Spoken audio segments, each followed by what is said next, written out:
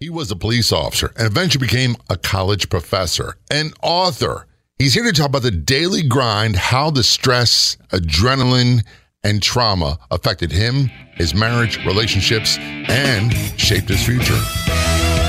Welcome to the Law Enforcement Today radio show. I'm your host. My name's John J. Wiley. In addition to being a radio broadcaster, I'm a retired police sergeant.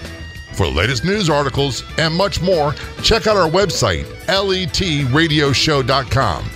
In the Law Enforcement Today show, we'll be joined by special guests. We'll be talking about their experiences and issues affecting law enforcement officers, first responders, their families, their community, and victims of horrendous crimes. Be sure to like us on Facebook. Our page is Law Enforcement Today Radio Show.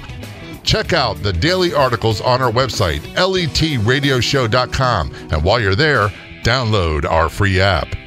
Another reason to like and follow us on Facebook. The mobile Facebook app, you can listen to the podcast there for free. So if you ever miss an episode of Law Enforcement Today show, it's always on the mobile Facebook app. You know, the one on your phone, which is free. It's easy to access the podcast and great articles, much more. By the way, feel free to send me a message. Say hello. If I can help you, let me know. That's on our Facebook page. Do a search on Facebook for Law Enforcement Today radio show. Be sure to click like and follow.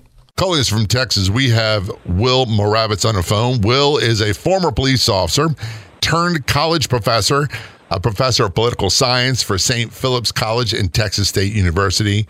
He was a police officer at the city of San Marcos, Texas, and also is an author of the book, The Blue Divide, Policing and Race in America. Will, thanks so much for being a guest on the Law Enforcement Today show. Very much appreciated.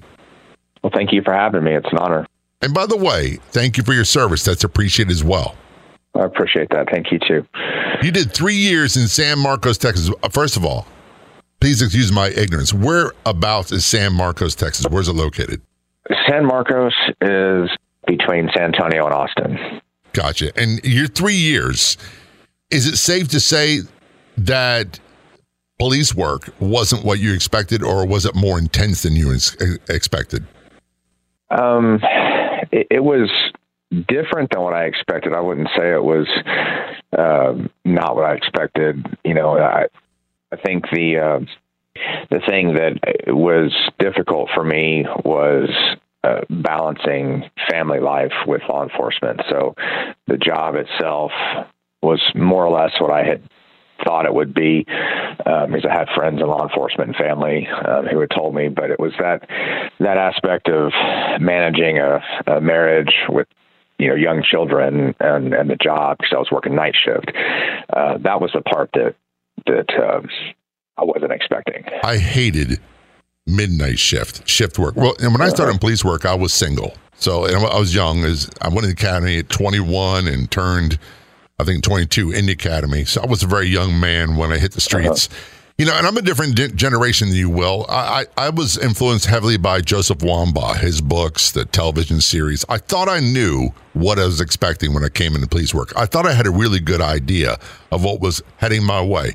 When I went to Baltimore after a couple of years, it was far more intense, far more violent, far more traumatic, and a heck of a lot more adrenaline rushes than I ever imagined. Yeah, I mean, I think, you know, my generation, we grew up watching cops, you know, on TV, and, you know, that's pretty realistic stuff now to have live PD and other things. San Marcos is kind of one of those cities. It's a fairly large city. It's not like, you know, it's not like San Antonio or Austin, but it's a fairly large city, and you do have violent crime. You do have a lot of drugs, especially with the college group there. But, you know, it's not as often as you would see like in a major metropolitan area. So it was a little different for me. You know, most of the kind of stuff that got to me was when people you're dealing with just treated you a certain way just because of the uniform you had on. That was something that, you know, I had grown up in a small town where everybody knew me and everybody liked me, or almost everybody liked me, and, you know, people trusted me. And then I show up in that uniform and it's like, they look at you like you're a pig, you know, like you're a scum. Not everybody, of course, but a lot of people do. And that and seeing that negativity day in and day out, going to calls where, you see first time I kind of teared up on the job. I walked in, it's like 2 a.m. It was pouring down rain. We're in this mobile home. I walk in because there was a domestic violence call, and I was the backing officer. So the lead officer had already arrived and said the assailants were gone.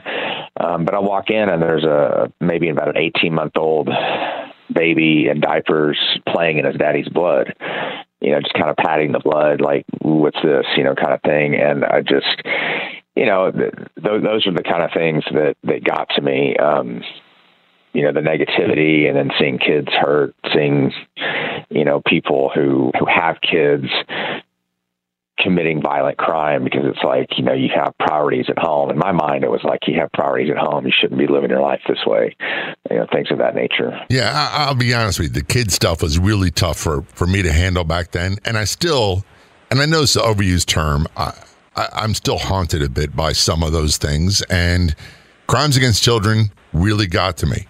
Violent crimes against children, especially by parents and so-called loved ones, really got to me. But seeing children in very traumatic situations where their parents, for lack of better words, were victims of violent crime really got to me. And one of the things, seeing that kind of trauma is one thing. Seeing and experiencing all the time the degradation and the lack of hope and all these things that people live with in elements of society really wore down on me after many years. Got to the point where it shaped me in a way where I became very cynical and very negative. Yeah, and I think that was starting to happen to me. You'd warned me about that in the academy, and they talked about things like having friends that are outside of law enforcement, or, just having a life away from the job as much as you can. And you're right with the kids.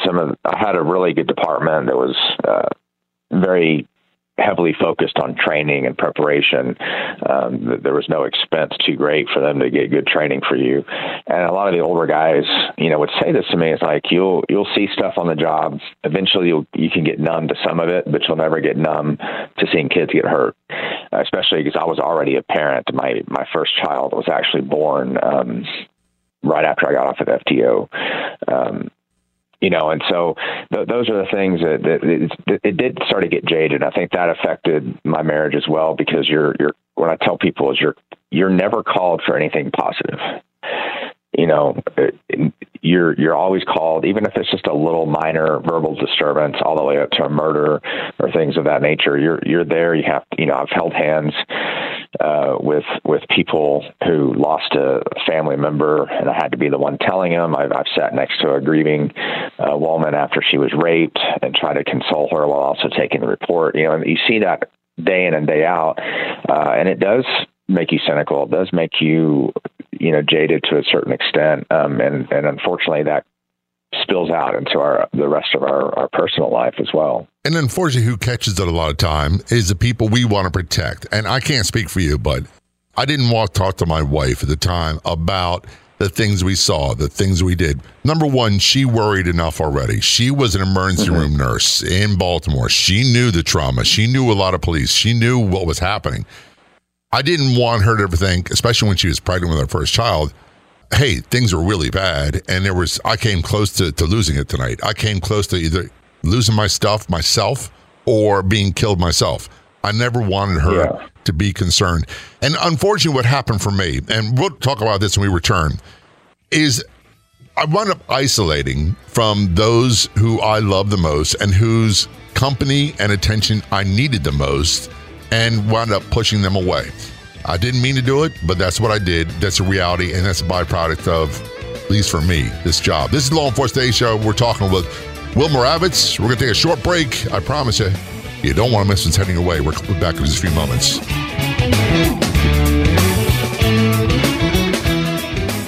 Want to win great prizes in awesome contests?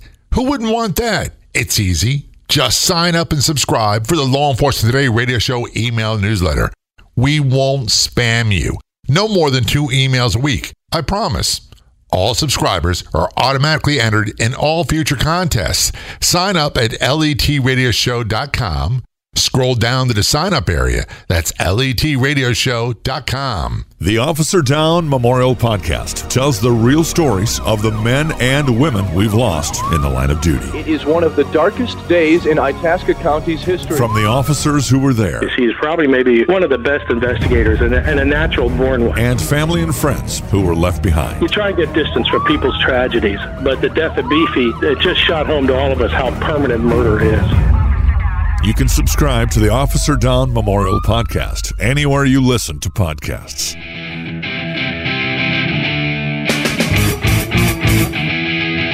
This is a Law Enforcement Today show. Returning our conversation with Will Moravec. Will was a police officer in San Marcos, Texas for about 3 years, and he left. He is now a professor of political science for St. Philip's College and Texas State University. And this is all in Texas, and he's also author of the book, The Blue Divide, Policing and Race in America.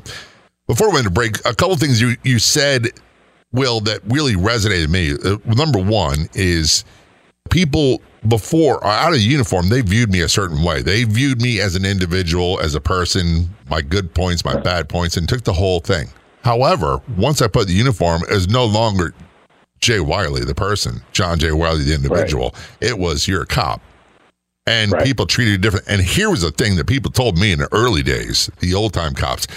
Two things. Don't try to make sense out of stuff that makes no sense at all. It'll drive you insane. And the other one is don't take it personal. It's awfully hard not to take things personally when it's directed at you, and especially when it's physical violence and or threat of death directed at you. It's very difficult not to take it personal. Yeah, and for me, I was right out of college. I was actually a youth minister in a town close to San Marcos, and then 9/11 happened, and that was kind of my call that I want to do something different, give back to the community. And policing was something that interested me, and of course the heroism of the firefighters and the Port Authority Police and NYPD on that day. Just kind of I've always wanted to help people. And so I was like, that's a great way, to give back. And so I go in there with a little bit of rose-colored glasses in a sense, because I'm thinking I'm here to help people. I want to protect people, and then you show up and it's like they either don't want your help or they're fighting with you. They're threatening you, they're threatening your family. And that threw me for a loop early. Like in field training, I remember, my first field trainer was a wonderful officer named Rudy Mesa. He unfortunately lost his life in Iraq a couple years after he was my trainer. But I remember the very first arrest we made together, somebody, the guy, the perp was like, I'm going to come after your family. I'm going to kill him and all this kind of stuff. And he just kind of shrugged it off. And I asked him later, I was like, how do you deal with that? And he's like, he's just like, I have a wife, I have kids. They know how to handle themselves. If somebody approaches them in town, and says, hey, your dad or your grandpa, whatever, arrested me. But he said, you can't really let it get to you because you'd be worried all the time looking over your shoulder, and it's not a good way to live. And he said, in reality, there's a lot of these people, at least in San Marcos, were just talking, they were just talking. Just talking. That's basically. It's coming out of their mouth and there's nothing behind it. And that's one of the things that I hate to say this, I'll admit it on the radio. It got to the point where I would say, tough talk doesn't make a tough man. And I'm not, right. I'm not talking the John Wayne macho stuff. Look, if you want to threaten me, you better be real. Otherwise, stop talking. Right. And it's difficult when they threaten your family. I'll recall this. I was married. My wife had one baby already. She was pregnant with our second child, and we lived out in the country outside of Baltimore, almost near Pennsylvania line. And it was the dead end, and we had a long, about quarter-mile dirt driveway. And she called me one day because a vehicle showed up in front of the house. And it's like a farmette. There's no reason to be there. And a lot of stuff was happening. Right. There's death threats against me and everything else. She was freaking out. She knew how to handle herself. She knew all that stuff. She had been trained in weapons. She had many years working as an emergency room nurse. She saw the trauma, but it still messed with her head. And I'll tell you what, it really got to me. Yeah. Yeah, it's when you have somebody you love, like your spouse or your kids, and you feel like they're being threatened, and you may not be there to protect them. That's a really scary thing. have to deal with. And I was a little bit fortunate because I lived in San Antonio for, I guess, the first year or so, and then we moved to New Braunfels, which is just outside of San Antonio before you get to San Marcos. So I didn't go about my day-to-day business in the city of San Marcos. So like I wasn't at, the local grocery store, you go in there and people recognize you and they're like, hey, you did this or whatever. I didn't have to worry about that so much because I didn't live in the community. I lived outside of it. But it is scary to think that. And for me, a lot of the things that would happen, like on a slow night, it'd be like, 3, 4 in the morning. And I'd start thinking about what's going to happen to my wife and kids if something happens to me on the job. Are they going to be okay? And so, some of those thoughts would creep in. You just kind of have to shrug them off, and get back focused, because you can't, being distracted on the job is a very dangerous thing. But what really, me being jaded, and then with my spouse, she wasn't really afraid of her safety. She wasn't fearful for her safety, but what got to her, we're now since divorced. That's really the reason ultimately why I left law enforcement. When we had our first child, it was very difficult for her to be up at night with a crying kid at 2 a.m. and then she calls me for kind of comfort, and then I'm like, I can't talk, I got to go. There's something going on. She kind of felt like I wasn't there for her. She went basically from being supportive of the job, because we were married before I became an officer. She was very supportive of it, to once we had kids, it started to be like the job is in the way of things, and she became less and less supportive. She would give me when I'd get called, hey, we need there's somebody out today, can you come up work an extra shift or something? And I'd go, and she'd just give me all sorts of for it, like I was abandoning her some way. And so that really took a toll on me as well, because you fight at home and then you go into work, and it's like you got to shut that off, and it's not that easy to do sometimes. The other aspect of this too, and I got to ask you, when you work night shift, look, people can joke all you want, they can mock it. Part of me feels like I have an obligation to make sure my family's okay. When you're leaving to go to work at 10 o'clock, 10:30 at night, and you be gone all night long, and bad things could potentially happen, you feel an obligation to make sure you're there to take care of your family, protect them. Were you ever troubled by that you weren't there? Yeah, I mean, because I'm sure if something, drastic happened, my sergeant would just be like, all right, just go.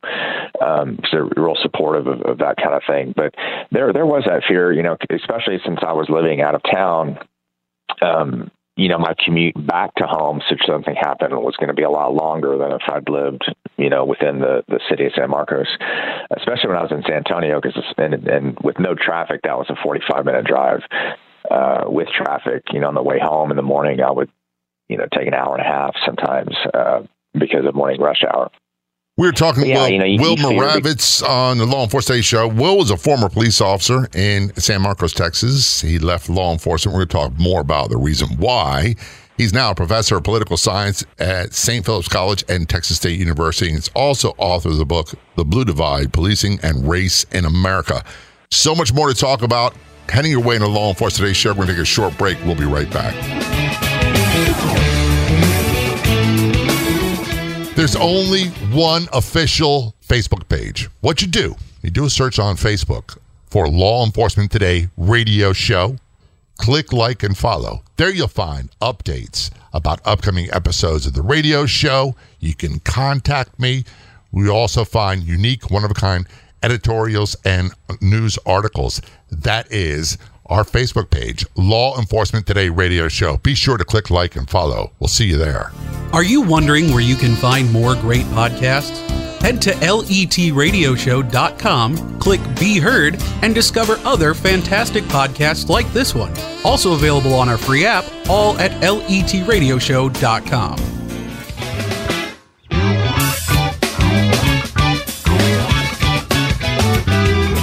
This is Law Enforcement Today show. Return our conversation with Will Moravitz. Will is a former police officer. He was a police officer in San Marcos, Texas. He is now a college professor of political science for St. Philip's College and Texas State University. He's also the author of the book, The Blue Divide, Policing and Race in America. I promise you, Will, no wise cracks or jokes from me about college professors, especially political science. I'm not getting it. That one is a lot of what people take that for is the next step into law. Am I correct?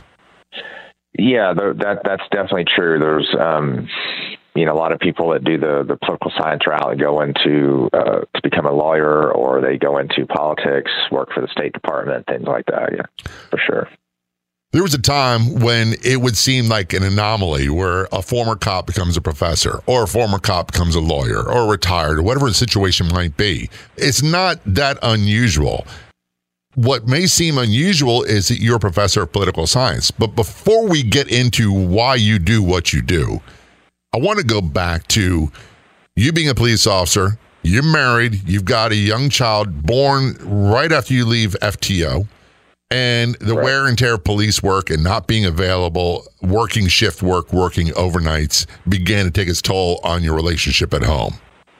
Yeah, so, it didn't happen all at once. I was fortunate enough to be able to take some paternity leave time with the first child for, I think it was like 3 weeks to help out, and again, things in the early parts were not that difficult. It built up over time to the point where, and my ex-wife she still has the business, but she was a dental lab technician, had her own shop, and it was growing, and so her time started to be more valuable because it was limited.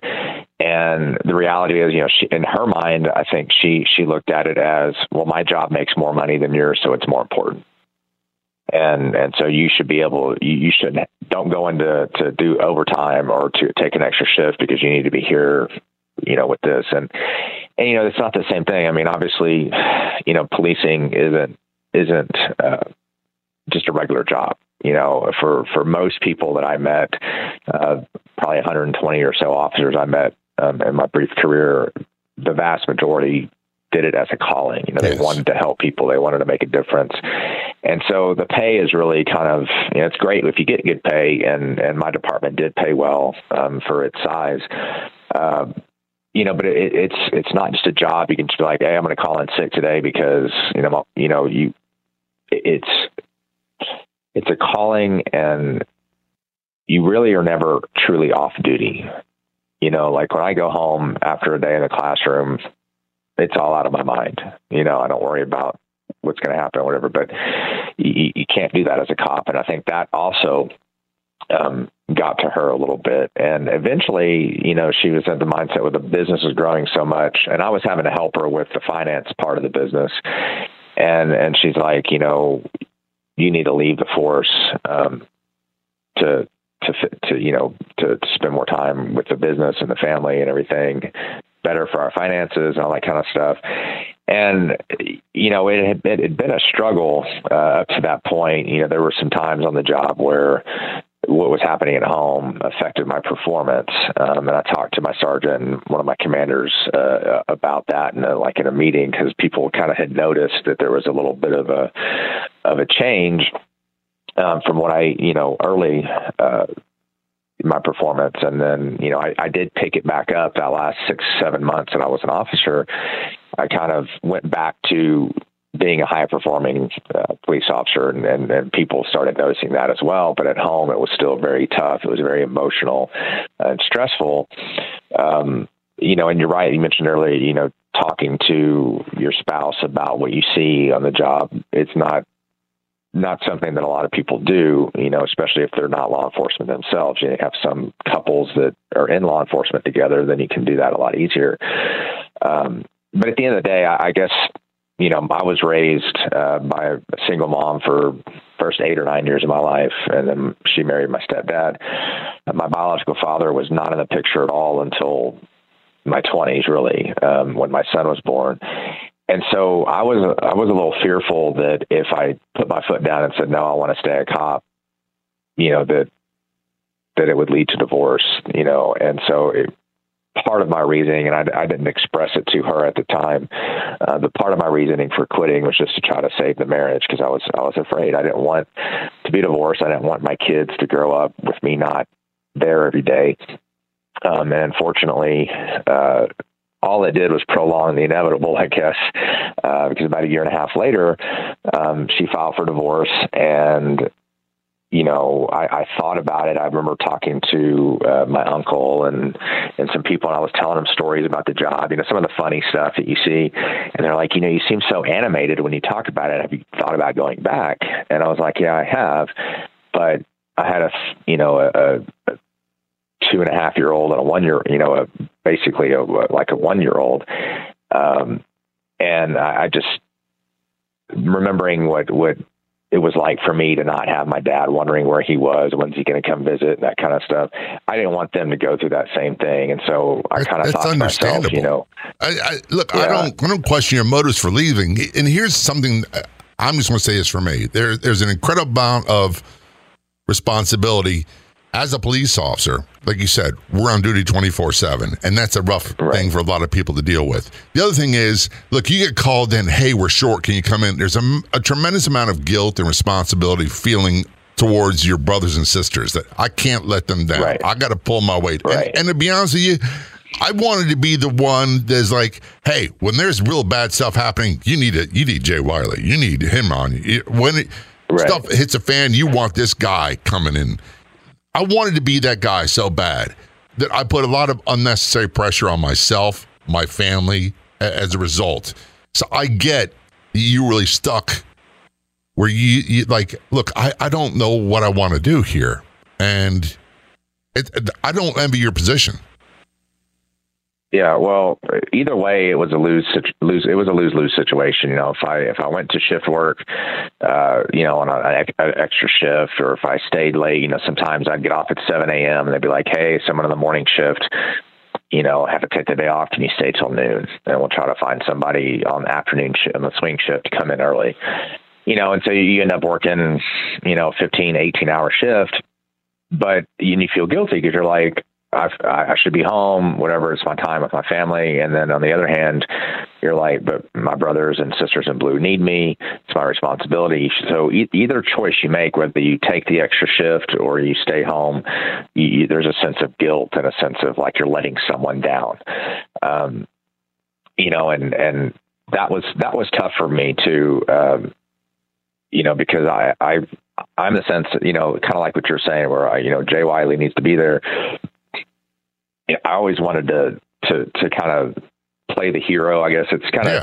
It sounds comical and it sounds stupid to say that at this point of our lives, but the truth is, I wanted to be that guy. I wanted to be Superman to the rescue.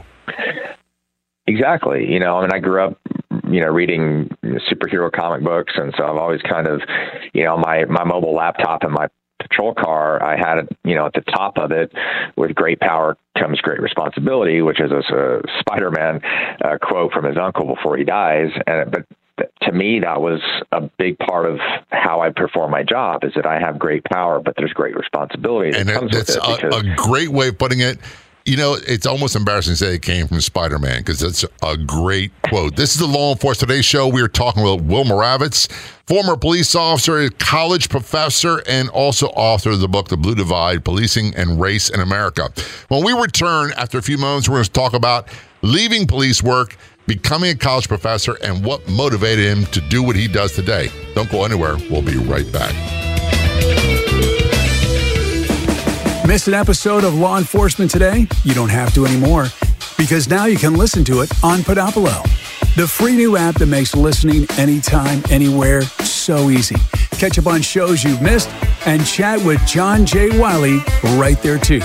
Download for free on the Apple or Google Play stores. That's Podopolo. And John J. Wiley wants to hear from you inside Podopolo.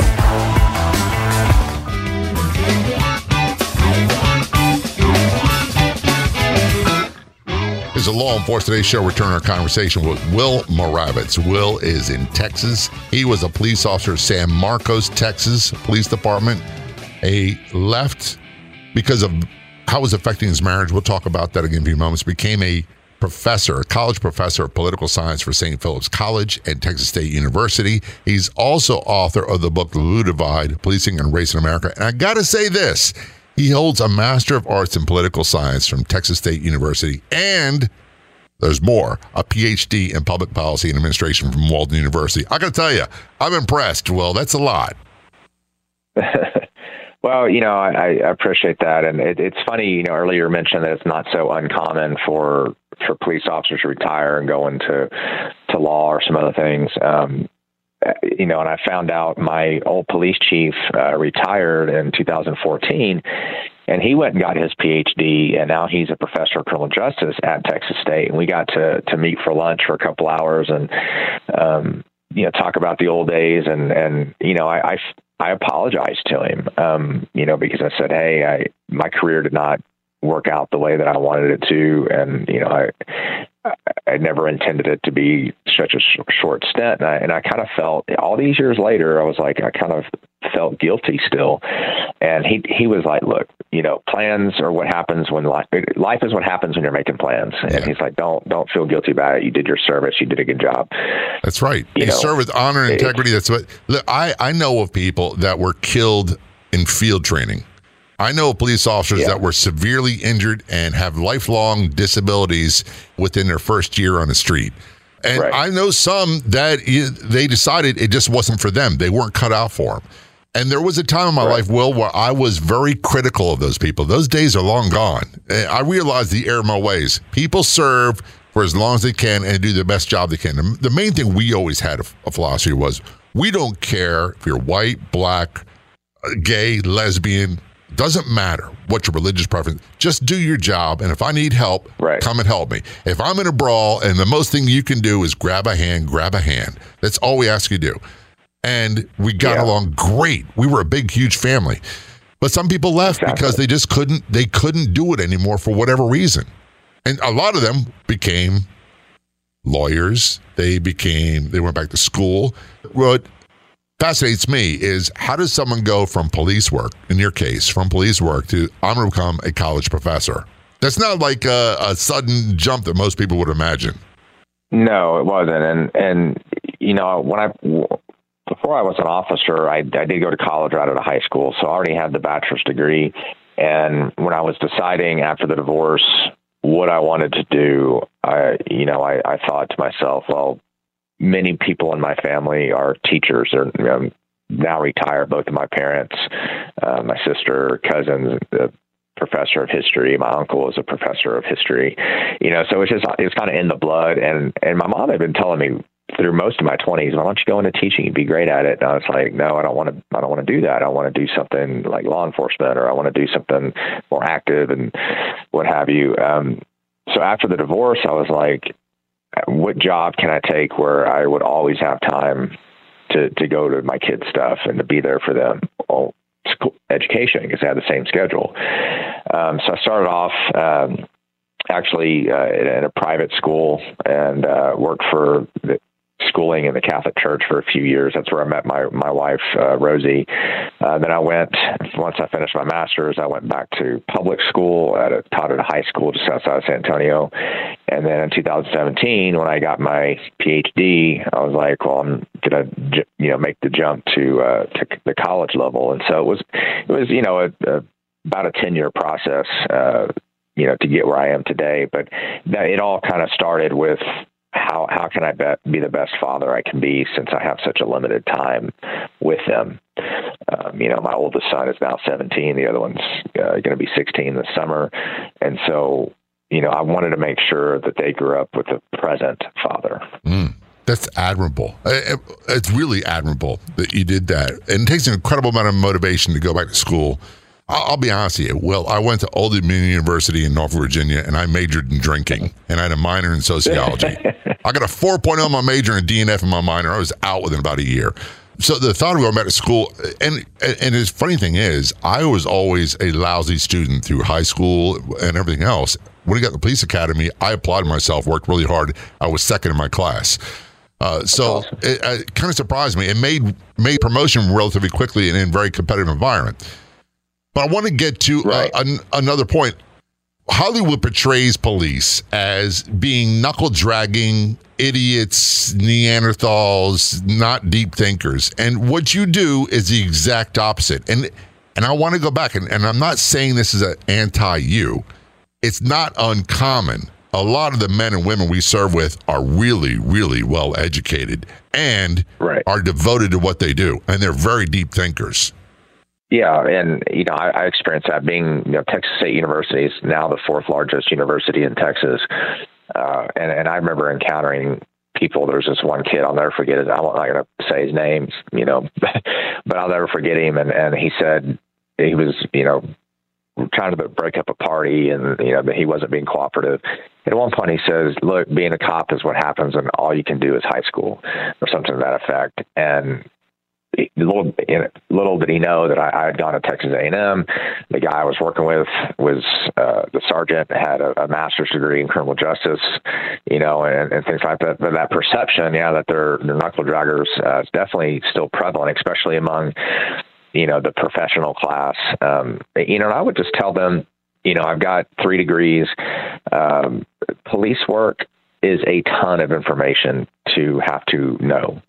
Traffic code, penal code, code of criminal procedures, tactics, your policy manual, and then you have to factor in the totality of the circumstances. So it's a very mentally demanding job, not just in dealing with the stress, but also dealing with just the amount of responsibility you have and to apply that knowledge correctly, because, when you have the power to take away someone's liberty, or in some cases someone's life, if a deadly force situation arises, that's a great responsibility. There's a lot of things that go into that people don't understand. Spider-Man quote comes back again about great responsibility. Yeah. So, and this is one thing, I want the best of the best in police work. And I really want us as a community, and it's a large country, but I want us to really take care of our people. We expect they do the best for our community, and we want to take care of them as well. Because when I have an emergency, I want the best law enforcement officers showing up. I don't want someone having a bad day, and I certainly don't want the B team showing up. So you are a professor, and you've also written this book, The Blue Divide, Policing and Race in America. Now, in the college environment, I would speculate that people love to throw out their opinions about policing and race. In my situation, look, race of people involved is always a fact. It's rarely a factor of what goes on. What motivated you to write this book? Well, obviously I was interested in policing, throughout my master's and my PhD. And I guess it all really started in 2014, mainly for me anyways, the death of Michael Brown in Ferguson, Missouri. Black Lives Matter became very prominent after that particular police shooting. And I followed the case pretty closely. And of course, we all know the hands up, don't shoot, stuff that got put out there, and the celebrities and athletes were all, doing the hands up, don't shoot thing. And then it turned out it was complete lies. Right. And, you go through, I started kind of keeping track of these high profile deaths from police, of Black people from police. And, in every single one of them, I was like, the way people are reporting on it, the way people are viewing it is not correct. And finally, then after George Floyd died, in the rhetoric about defunding the police, or, some of our representatives, like Representative Cori Bush, said we need to abolish the police. They're going that far. I said, enough is enough. These people have no idea what they're talking about. And I felt like I had a unique perspective, being that I'd been a cop even only for 3 years, but as a college professor who I had authored peer-reviewed articles prior to this, that I could bring that academic arm to it and what it's like to actually be on the street. And I think you do have a unique perspective. Where can people get the book and get in touch with you? Probably the easiest way to get the book is on Amazon, but it's also available Barnes & Noble, Walmart, Target, those kind of all the major retailers. And then to get a hold of me, follow me on Twitter. That's probably the easiest way. It's at W Moravitz23. That's at W Moravitz23. Or you can email me at willmoravitz@gmail.com. those are the two quickest ways to engage me if you have questions or. Well, I thank you for your service. I thank you for what you're doing, and really thank you for being a guest on Law Enforcement Today's show. Very much appreciated. Oh, I appreciate it. It's been a lot of fun. I'd like to thank our guests so much for coming on the Law Enforcement Today radio show.